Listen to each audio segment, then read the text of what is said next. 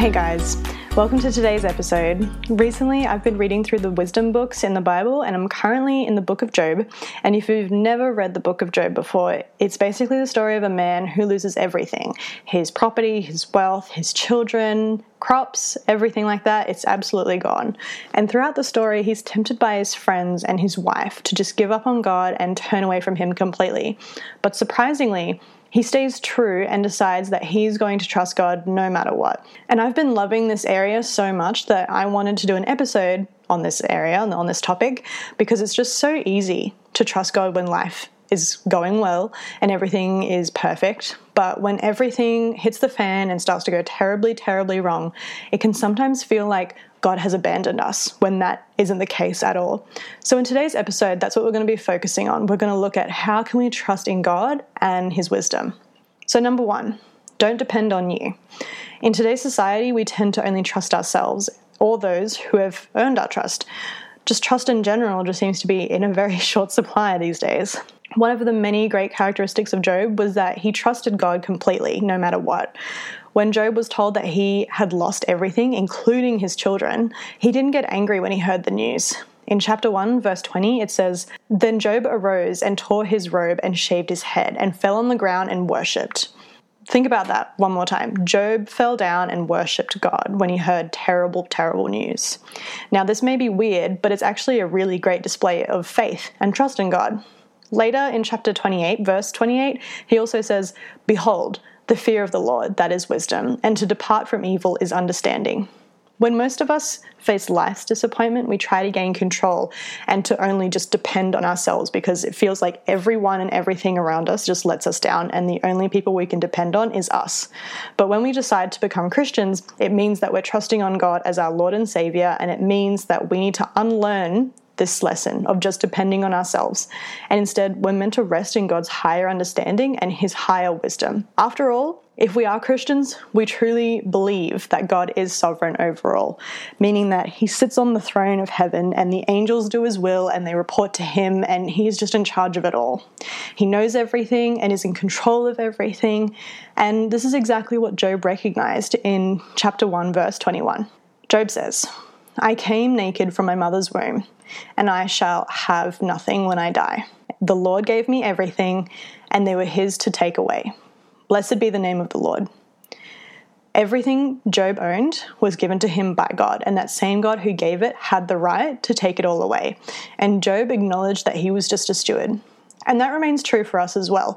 We were born into this world with nothing. We weren't born with a house. We weren't born with a car. We weren't born with all this money in the bank, but we were born with nothing and we will die with nothing. We can't take any of it with us to heaven.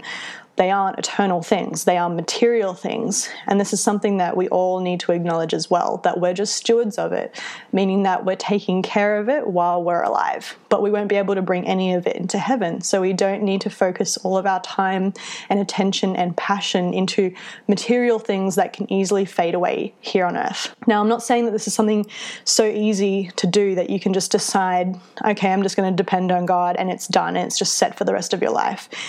Some people can do that, but for the rest of us, I think I can say on behalf of the rest of us that it's very difficult and it's going to take time. And in order to get this accomplished, we're going to have to commit to waking up every single day, and before your feet hit the ground, we have to say to ourselves that today I'm going to lay aside my own plans and my own expectations, and I'm just going to surrender to God's great plan and his will of what he wants me to do. And if you feel like that's just too hard, like surrendering and leaning upon, a God that you can't even see, I know that's very difficult for some people. So if that's too hard for you and you don't feel like you can trust God like that, then perhaps you can try number 2, which is cry out to God. So surrendering to God starts with what we say and what we think. When something happens and you don't understand or it just hurts, we tend to say things that we don't really mean. Job's suffering was so great that he forgot the wonderful, great things that had happened in the past. He wished that he was never born. And if he was never born, then he would have never become the greatest man in the East. In chapter 3, verses 1 to 26, he asks God 4 why questions that nobody but God could answer. There's nothing wrong with asking God why, as long as we understand that God doesn't actually owe us an answer. Even Jesus asked why when he was on the cross in Matthew chapter 27, verse 46.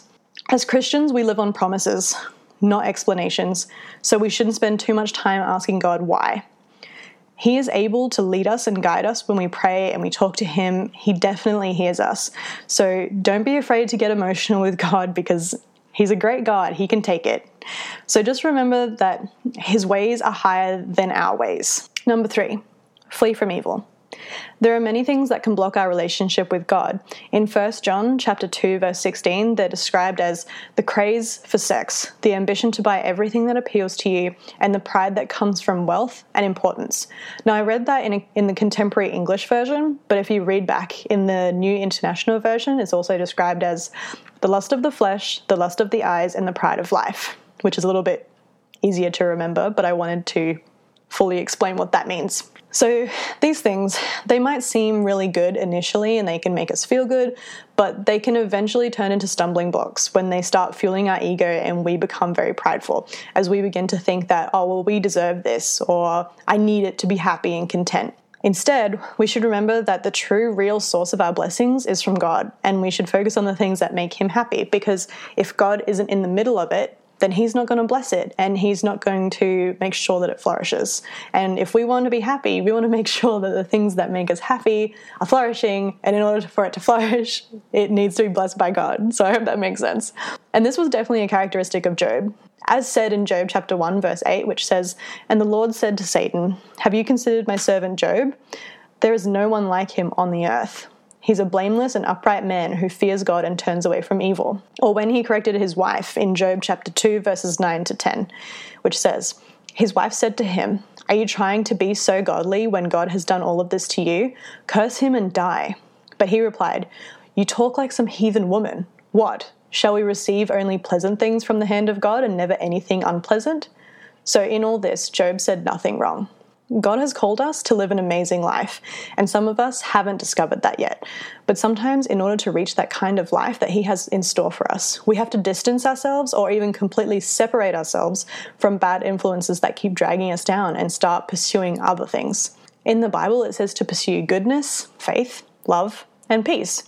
It isn't always easy, and sometimes when we distance ourselves from things or people, we start noticing that perhaps we might lose those friends, or we might become bored and fall into the same crowds and the same habits again just because it feels easier and safer to live that way. When we chase after God, we find that it's an amazing full life that we're having. Running away from evil and chasing after God and his goodness doesn't come natural to most of us. It definitely doesn't come natural to me. And it's going to take some sacrifice, but it's totally worth it. And in the long run, you're just going to feel so much more joyful. Number 4, put God first. Now, a lot of people will put, God first in their Instagram bio, but they don't really live that way. They put themselves first instead. When we get complimented or do something good, we're very quick to pat ourselves on the back and we think that we deserve a reward. And then when something bad happens, we either blame others or throw a pity party. In other words, we just walk around and are always saying or thinking, okay, well, what about me? Me this, me that, me. And just like in that verse that I said before between Job and his wife, Job had his priorities straight. He put God first.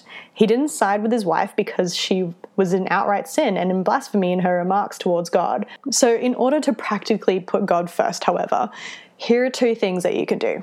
Number 1, evaluate yourself according to God's word.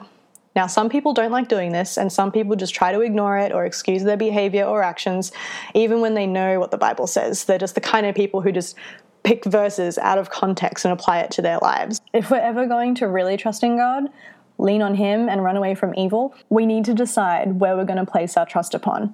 It has to be something objective that won't change just because society changes. Society changes all the time. We can't place our trust in society. It has to be objective. It has to be something that stands the test of time. And I think if you look deep enough, you'll find that that is exactly God. That's God and his word. And we won't always like it or understand it or even see it clearly. But we need to humble ourselves sometimes and know when something needs to change in our lives. In Job's case, it was very different. He hadn't sinned, and he knew he didn't sin because he knew God and he knew his word thoroughly, and it was firmly in his heart. Yet his friends were being harsh with him and saying that perhaps he did sin and that he needs to repent. We're not all like Job, but when we also have God's word firmly planted in our hearts, God will often use that to deal with us, but in a loving way, like a father does with his child, not in a mean or critical way. God loves us and cares about us, even when bad things happen. He uses these things to shape us, and when we understand that, our whole perspective on pain just shifts. We start seeing pain like a test. God is working in us when these things happen, and that's why we can trust in him with all of our hearts. Which leads to my second subpoint. Number 2, listen to the Holy Spirit. When Jesus left and he went back to heaven after he was crucified, he promised to send the Holy Spirit to the church body, the Christians. In John chapter 14, verse 26, he said to the disciples, "When the Father sends the Comforter instead of me, and by the Comforter I mean the Holy Spirit, he will teach you much, as well as remind you of everything I myself have told you." As we go throughout our day, the Holy Spirit guides you. And if you have no idea what I'm talking about, I'm referring to that voice or that prompting inside you that helps you make decisions. Some people call this intuition, but you'll find that the Holy Spirit will guide you in ways that line up with what God's word says. If you're interested, I would definitely recommend that you learn more about the Holy Spirit and exactly what is his function and what does he do exactly. And you can learn these things from The Holy Spirit by Billy Graham, or in the same title, The Holy Spirit, an Introduction by John Bevere, which is basically like a whole course on learning about the Holy Spirit. All of these steps, they all come together full circle. Having a relationship with God is a two-way relationship, just like it is with our friends, with our loved ones, or our family. It's a two-way street. When bad things happen, it is very ignorant of us to put all the blame on God and say, "Why did God do this? It is his fault. He did this to me. Why would God let this happen to me?" It's very ignorant of us to say that. We need to acknowledge that to some degree, we also have responsibility. When we depend on God, and if we can't depend on God wholeheartedly, when we cry out to him and we say, "God, help me to surrender to you, help me to trust in you," he can start working in our hearts. He can start working to soften the hard places that we refuse to let him in. And we can practically do these things by fleeing from evil. Now, how do we know what's evil? We know what's evil by reading his word, knowing what he is for and what he's against, and cling to what he is for. And then by clinging to what he is for, we are putting him first. And that's exactly the whole circle that I'm trying to paint right here. We evaluate ourselves according to his word, and then we listen to the promptings of the Holy Spirit, and they tell us which direction to go in. So if you feel like you need to do bad things, like getting mad at someone, hitting someone, gossiping, fueling the fire by exaggerating, things like that, if we feel like that's what we want to do, then we know for certain by reading God's word that that is not the Holy Spirit, that is the flesh, that is the world, that is bad influences telling us that we should do that because it's going to make us feel better, but it's not going to make us feel better, it's just going to make it worse. So when we listen to the Holy Spirit, whether that's the Holy Spirit saying, "You know what? You don't need to say anything right now. You don't need to make a snarky remark at that person. Just let it go. Just talk to me about it, and I will encourage you on what to do next. I will help you. I will give you comfort." That's exactly what the Holy Spirit is called in that verse that I said earlier in John 14:26. He is the comforter, so let him comfort you. Trust in him, and all of these things come in a full circle. Now, I'm saying these things aren't going to be easy. Trust me, they're not going to be easy at all. And that's why Jesus said to deny ourselves and to follow him. Trusting in him takes a wholehearted commitment that lasts all day. Don't think about it in the terms of my whole life, because you'll be overwhelmed and you'll think, "I can't do this on my own." But you're not alone. This isn't a burden. God is always with us and he's always willing to help us. And I honestly hope and I pray that you start to see it the way that I'm trying to paint it for you. And I pray that you walk it out today.